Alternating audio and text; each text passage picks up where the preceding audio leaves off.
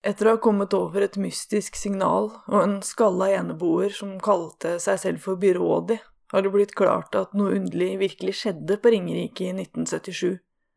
Mitt neste spor er en kvinne som jobbet i militæret her i distriktet på den tida. En kvinne som mente hun kunne avsløre en stor konspirasjon, men som, nærmest selvfølgelig, ble avskrevet som gal. Av grunner som blir åpenbare, velger jeg å kalle henne bare for Elisabeth. Jeg hadde også mottatt en merkelig telefonsamtale. En rar, unaturlig stemme som trua med å ødelegge meg hvis jeg ikke slutta å snoke etter mer informasjon. Der og da avskrev jeg den som en dårlig spøk, men jeg skal være ærlig og innrømme at den var med på å trigge meg til å finne ut mer av det her. Trigge meg til å finne ut hva denne Elisabeth kunne vite.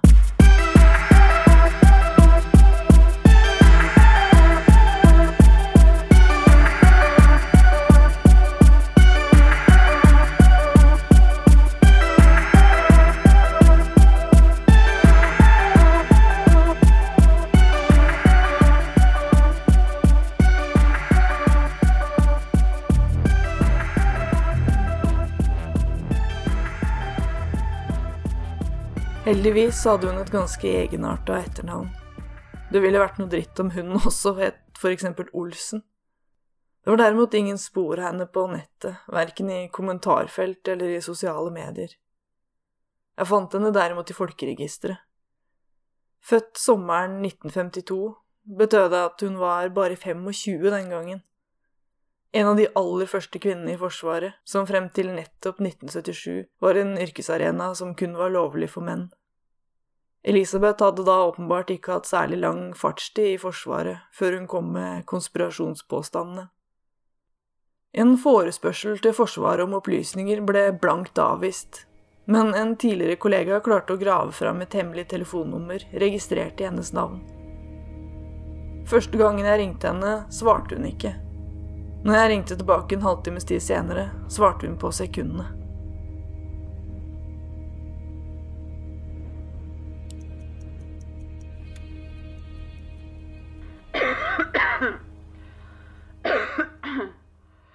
Slutt å ringe meg med hemmelig nummer. Enten identifiser deg, eller la meg være i fred. Hei, Elisabeth. Det er ikke meningen å forstyrre. Jeg heter Silje. Jeg jobber som journalist. Er det du som er den Elisabeth som var stasjonert på Ringerike i 1977? Som tok kontakt med en Erling Bråten fra Ringerikes Blad? Jeg har sagt nei. Jeg vil ikke ha noe mer med det der pling-plong-greiene dere driver med. Det her er ikke noe sånn pling-plong. Det er en helt seriøs sak. Så du er ikke en sånn som har trusa full av krystaller? Som har smurt en hele fjes med kajal? Eyeliner? Nei, jeg har snakket med Bråten. Om Olsen. Det kan virke som om det som startet i 1977 fortsatt er pågående. Så jeg ville veldig gjerne snakke litt med deg.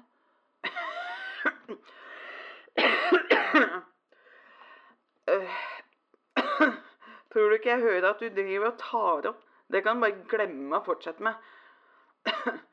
Men du kan komme hit. Så kan vi snakke. Det var her Elisabeth startet å hoste så høyt at det spraka i telefonen. Jeg skal spare dere for den ulyden. Hun nekta å gi meg noe som helst mer informasjon over telefonen, men jeg fikk en adresse, en times togtur utenfor Oslo, og en avtale om at jeg kunne få komme og snakke med henne neste formiddag. Det var da først neste dag, når jeg var der, at jeg skjønte at jeg ikke hadde fått adressen til et vanlig boligfelt, men i stedet en klynge med assisterte boliger underlagt psykiatrien. I et lite resepsjonsområde, akkompagnert av en yuccapalme og en skål med gamle kirsebærdrops, innså jeg at dette nok ikke var min aller beste idé. Hvis byrådet ikke akkurat var noe stjernevitne i denne sammenhengen, så var i alle fall ikke den aldrende mentalpasienten Elisabeth det som skulle til for å gi det hele troverdig tyngde. Jeg spurte en av de som jobbet på stedet om hvor jeg kunne finne Elisabeth, og fikk en bekymret mine til svar. Det var ikke så ofte hun fikk besøk, fikk jeg vite, og hun holdt seg stort sett for seg selv. Elisabeth ble beskrevet som en lynende intelligent kvinne, men hun hadde det visst med å henge seg litt for mye opp i alle de der maskinene og teoriene og sånt, som pleieren sa.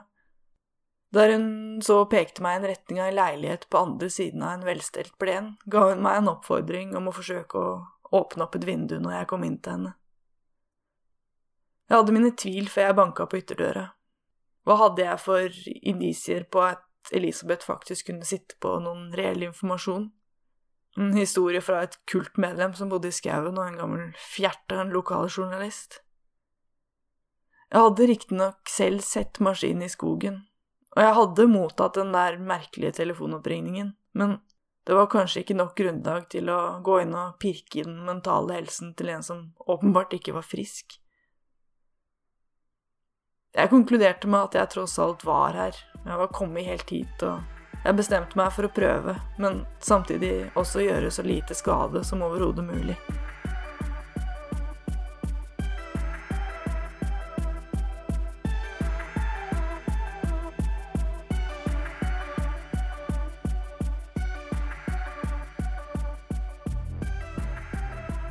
Jeg banket på og steg inn i en liten mørk leilighet som var fylt med tjukk røyk.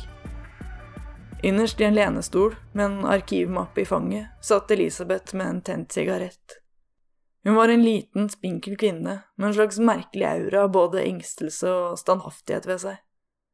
Hun var kledd i enkle, sorte klær og var overraskende velsminket til en som ikke hadde tatt seg bryet med å skru på taklyset. På veggene hang det store plansjer og plakater, over det som, fra hva jeg kunne se, så ut som anatomiske tegninger, av noe som var både biologisk og mekanisk. Litt som om H.R. Giger skulle ha laget en naturfagbok. Jeg må ha sett ganske forfjamsa ut. Elisabeth hadde fortsatt ikke reist seg, men satt der i den dype skinnstolen, og røyka og observerte meg med en litt lattermild mine.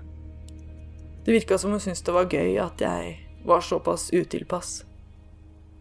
«Du er litt overrasket over at jeg faktisk er gæren, er du ikke?» sa hun. «Overskriften er at jeg er paranoid schizofren, men jeg har stort sett vært innom hele katalogen.» Det siste sa hun i en litt resignert tone, før hun i et slags paradoksalt drag bekreftet diagnosen sin med å prøve å avkrefte den. Fortalte at det kun var de små vokterne som hadde sett til at hun hadde fått diagnosen, slik at ingen ville tro på henne når hun fortalte sannheten. Både øynene og fingrene mine klødde etter å få åpna et vindu. Elisabeth røyka for et helt bingolokale alene, og det var antageligvis under å ta et skikkelig magadrag med luft i Tsjernobyl enn det var å puste inn hos henne. «Før du spør meg om noe som helst, så skal jeg ha noe avklart», sa hun.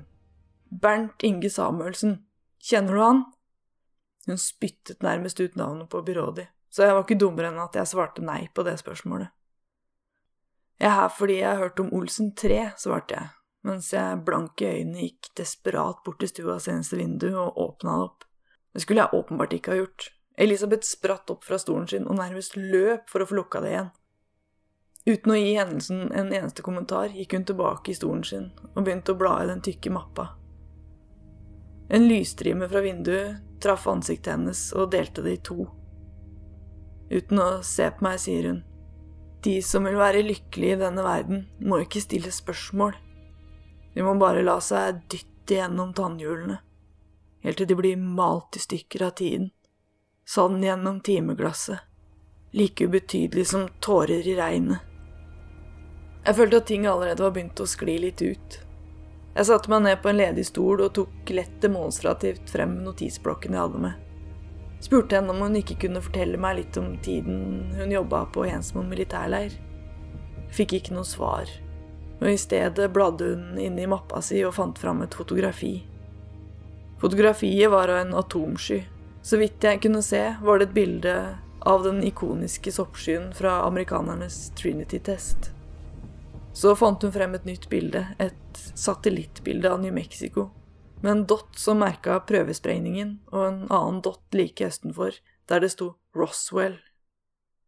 I stedet for å svare på mine spørsmål, var det Elisabeth som stilte meg et retorisk spørsmål.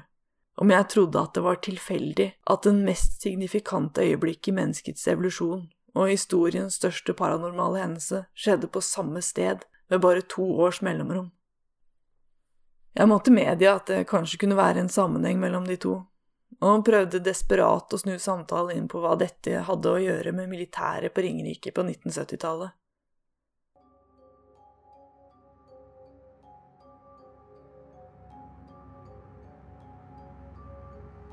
La meg få starte med å snakke litt om meg selv, sa hun endelig. Ifølge henne selv var hun en slags biologiens Mozart, som hadde vist talenter allerede i svært ung alder. Tidlig i 20-årsalderen hadde hun lenge før normert tid skaffet seg en dobbel mastergrad innenfor cellebiologi og botanikk ved Universitetet i København. Hun hadde da vært så unik egnet for et hemmeligstemplet prosjekt at hun hadde blitt headhuntet til Forsvaret, til tross for at kvinner ennå ikke hadde offisielt innpass i militæret. På papiret hadde hun fått en stilling ved Hensmoen på Ringerike som sekretær. Dette var på overflaten ikke annet enn en fasilitet for førstegangstjeneste, men anlegget var også tilknyttet en langt mer anonym base ved Eggemoen bare noen kilometer unna. Der hadde hun både billedlig og bokstavelig jobbet under jorden ved et laboratorium. Men så forklarer meg dette viser hun frem dokumenter som hun har i permen. Vitnemål, diplomer, arbeidskontrakter. Det hele virker legitimt, men så har jo kjæringa også hatt 40 år på å lære seg Photoshop, så hva vet jeg. I det hun skal vise meg et fotografi som hun har tatt inne på laboratoriet, fryser hun plutselig til. Hun stirrer ut mot vinduet i nærmere et minutt, og blunker knapt. Hun lener seg mot meg slik at jeg kan kjenne den varme røykånden hennes mot ansiktet. Så du har ikke snakket med Samuelsen? Du har ikke snakket med noen av de andre? De små? Det er ingen som har ringt deg? Hvem er denne Samuelsen? Løy jeg så godt jeg kunne. En de har rekruttert, svarte hun. En liten menneskekvisling, han har prøvd å lure meg flere ganger. Jeg måtte huske å konfrontere byrådet med dette menneskekvisling-greiene senere. Jeg kan ikke si jeg helt skjønte hvem han skulle ha sveket på vegne av hvem for å fortjene den titelen. Elisabeth var plutselig tilbake igjen til bildet fra laboratoriet, pekte på en ung kvinne med alvorlige øyne og sa at det var henne i 1976. Hun jobbet med å kartlegge hvordan skogsfloraen på Ringerike reagerte i kombinasjon med en rekke fremmede komponenter hun hadde fått tilsendt. Hun fikk komponentene i forseglede kasser, og de hadde ingen avsender. Så gikk Elisabeth over fra filter på sigaretten til rulletobakk, og gira om til den delen av historien som virkelig lukta av kokos.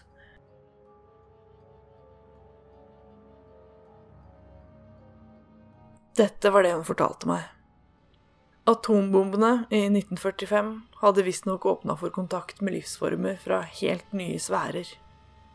Amerikanerne hadde visst om det, russerne hadde visst om det, men mannen i gata fikk ikke vite om det.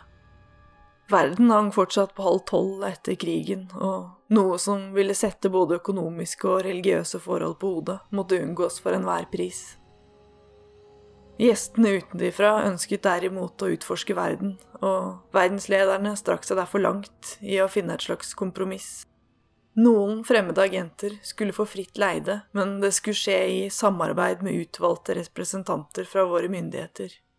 De fremmede agentene fikk kodenavnet Olsen, og Olsen nummer 3 skulle altså plasseres på Ringerike, der amerikanerne allerede hadde veletablerte kontakter. De 2 største utfordringene var at agenten ikke lignet på mennesker, og at de ikke kunne livnære seg uten stadig kontakt med sine egne fasiliteter og farkoster. Spesielt det siste ville tiltrekke seg alt for stor oppmerksomhet. Det siste var det min jobb å løse, sa Elisabeth, og viste meg plansjer med kjemiske numre som ikke sa meg noe som helst. Du skjønner, han er ikke sånn som oss rent fysiologisk, han er jo tross alt en alf. Og de tar ikke til seg ernæring på samme måte som det vi gjør. Olsen er, hva skal man si, nesten nærmere en plante enn et pattedyr, i denne forstand. De har ikke samme fordøyelsessystem som oss, ikke sånn vi tenker på det.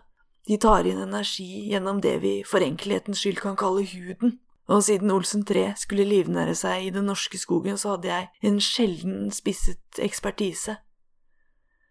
Så fortalte hun om hvordan hun først hadde gjort de arbeidsoppgavene hun ble tildelt, uten å spørre om hva hensikten var.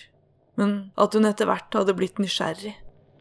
Siden flere av hennes mannlige kollegaer undervurderte henne og ikke var fremmed for å tro at de kunne snakke over hodet på henne, var hun i stand til å tilegne seg langt mer informasjon enn det hun hadde klarering på.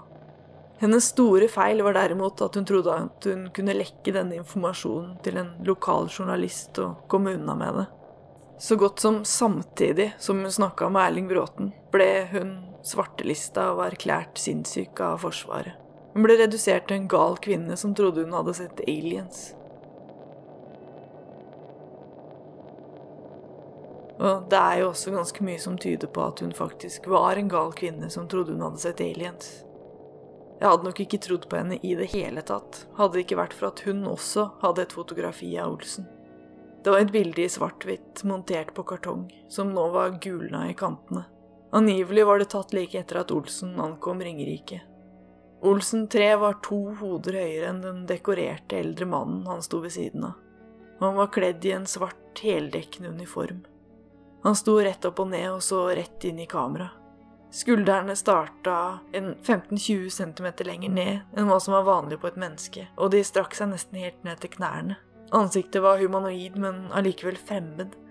Det var helt klart at dette var samme skikkelsen som byrådet hadde beskrevet. Jeg kjente jeg ble litt svimmel når jeg så på bildet.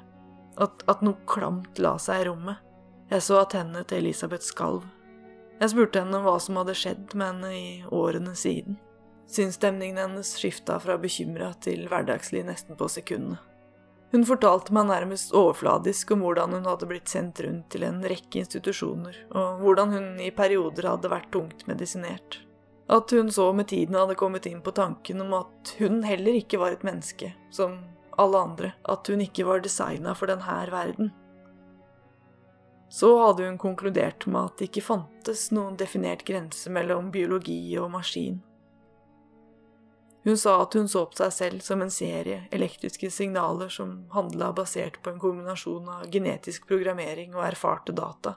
Hun sa hun trengte drivstoff for å fungere, og ved høy aktivitet eller interne feil ble hun overopphetet, og en rekke indre ventilasjonstiltak ble iverksatt for å få henne tilbake i normal temperatur.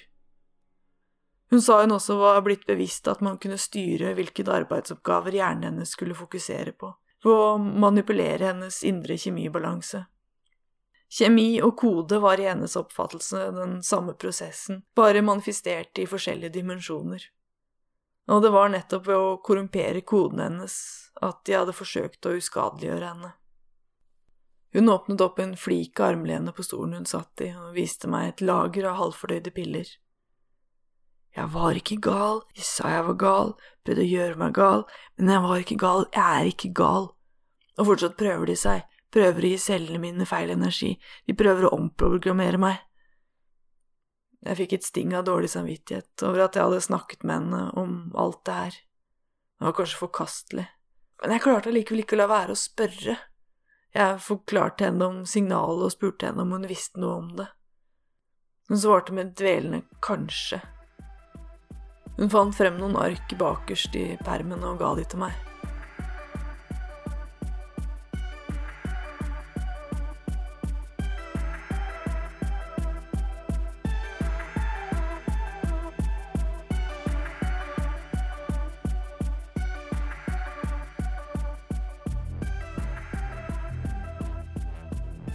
Jeg tror det er en form for dechiffre, sa hun. Og så sa hun at hun aldri hadde sett noe mening i det, men kanskje jeg kunne. Jeg gransket arken og så en rekke tall og formler som ikke sa meg ingenting. Jeg har aldri vært spesielt matematisk begavet. Men jeg ønsket ikke å avsløre akkurat det overfor henne, så jeg lata som om jeg studerte papirene nøye. Det var da det banket hardt på vinduet.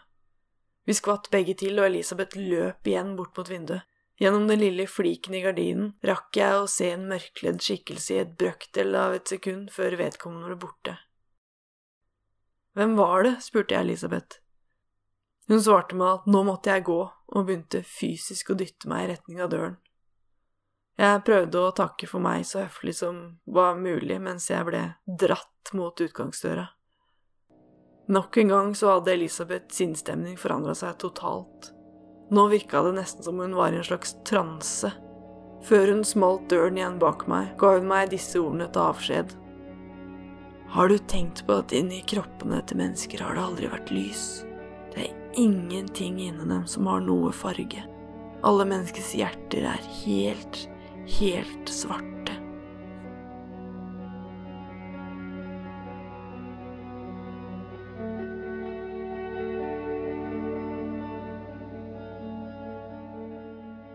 Hjemme igjen i Oslo visste jeg ikke lenger hva jeg skulle tro. Det ingen av oss som har alle bitene i puslespillet. Og så det noen av oss som har sett noen ting som vi ikke kan forklare, opplevd noe som tankene våre ikke helt takler. Og så fyller vi opp resten av bildet slik at vi sitter igjen med noe vi klarer å leve med. Jeg sovnet tidlig den kvelden. Elisabeth hadde også sendt med meg noen andre dokumenter, sammen med alle tallene, og jeg sovnet med de og Mons i fanget. Når jeg våknet opp morgenen etterpå, så hadde jeg 103 ubesvarte anrop. Telefonen hadde stått på lydløs. Alle anropene var fra lange, merkelige numre med landskoder som jeg aldri hadde sett før. Jeg var ikke uvant med merkelige telefonsamtaler, men jeg hadde ikke mottatt noen etter at jeg hadde fått meg hemmelig telefonnummer. Det stresset meg ikke alt for mye. Det som derimot fikk alle krisesentrene i hjernen til å gå i panikkmodus, var en konvolutt som lå på innsiden av hoveddøren. Dette av 2 grunner. Det burde ikke være fysisk mulig å skyve en konvolutt inn under den døra. Det ikke noe glippe der. Og nummer 2, den var fra politiet. Det var et helt vanlig brev med adressen min i et lite plastvindu og logoen til politiet øverst i høyre hjørne. Innenfor var det et dokument som så helt legitimt ut. En domskjennelse som handlet om meg. Dommen gikk over 4 sider, full av paragrafer og formuleringer. Essensen av det var at jeg etter en utagerende, voldelig incident var dømt til 12 måneders tvunget psykisk helsevern. I samsvar med min utnevnte lege var det blitt vedtatt at mine rusrelaterte psykoser ville ha de beste forutsetninger for å rehabiliteres under behandling og ikke ved vanlig soning. Jeg skulle melde meg for behandling allerede på torsdag. Dokumentet kunne ikke være ekte. Først og fremst så hadde jeg aldri hatt noen rusrelatert psykose eller noen voldelig incident. Det nærmeste var vel da jeg drakk en shot tequila for mye under et bryllup forrige sommer og endte opp med å kaste opp bak en glitrende rosebusk. Legen nevnt i dokumentet kjente jeg igjen som min fastlege, men jeg hadde ikke vært hos han siden den episke bihulebetennelsen i 2015. Og viktigst av alt, jeg hadde aldri hatt noe med politiet å gjøre. Brevet måtte være falskt, det måtte være noen som prøvde å manipulere. Kanskje var det de som hadde ringt. Hva faen var dette for noe? Historien til Elisabeth begynte å flimre foran meg. Advarslene fra Birodi og Birger. Var det her de? Det de hadde snakket om?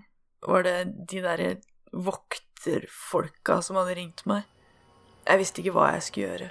Systemet kunne umulig være så lett å manipulere. Jeg ringte politiet bare for å sjekke, og de kunne bekrefte at dokumentene faktisk var ekte. At det her var reelt.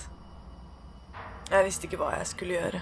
Jeg gikk rundt på gulvet og drakk kaffe og diskuterte mulige løsninger med katta. Det var da det banket på døra. Jeg bodde i 4. etasje, og det var ingen som kom og banket rett på døra. Man måtte bøsses inn gjennom både port og hoveddør først. Jeg ble helt stille. Min eneste bevegelse var den med armen for å få dempet lyden på radioen helt ned. Så sto jeg der i kanskje et minutt. Den dumme katta gikk rundt beina mine om jaua. Det banket igjen. Hardere denne gangen. Ikke med knokene sånn man gjør for å være høflig, men med siden av knyttneven. Sånn hamrende, sånn man banker når man virkelig vil inn. Jeg husker ikke helt hva jeg tenkte. Noe med at jeg måtte bevise noe, kanskje. At jeg måtte prøve å ta sannheten tilbake på min side. Så jeg trakk pusten dypt og gikk mot døra.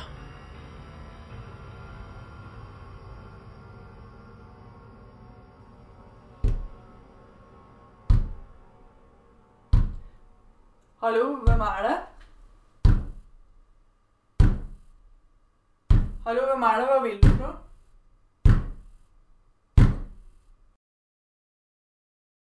Jeg skulle ønske jeg hadde hatt et sånt kikkhull. Jeg hadde ikke engang en sånn kjetting som nervøse kjerringer har. For å se hvem som sto bak døra, så var jeg nødt til å åpne den opp.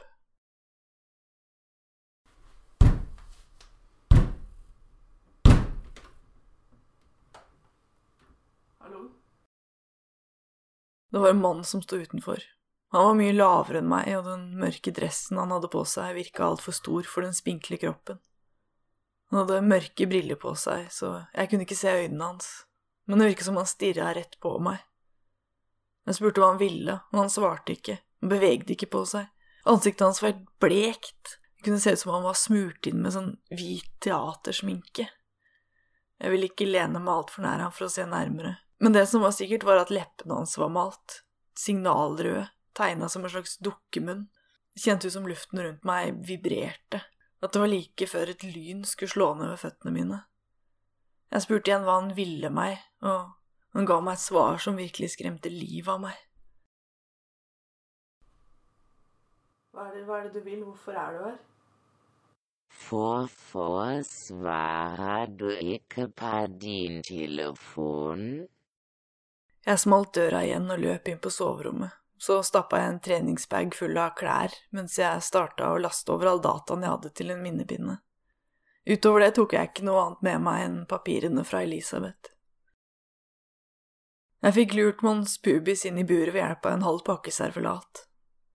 Det som fulgte etterpå var vel ikke mitt mest grasiøse øyeblikk. Verandaen min lå rett ved verandaen til de som bodde i oppgangen ved siden av. Jeg klatret over med en katt og en bag, og skremte vann av en eldre dame som forfjamsa og slapp meg inn gjennom leiligheten sin. Jeg sa et eller annet om en eks som ikke ville la meg være i fred, og fikk sikkert rekruttert en ny kunde til alarmselskapet i samme slengen. På vei til bussen tømte jeg også kontoen min, før jeg lå kortet stå igjen så lenge i maskinen at det ble svelget. Noen timer senere satt jeg og katten med enveisbillett dypere inn i mysteriet.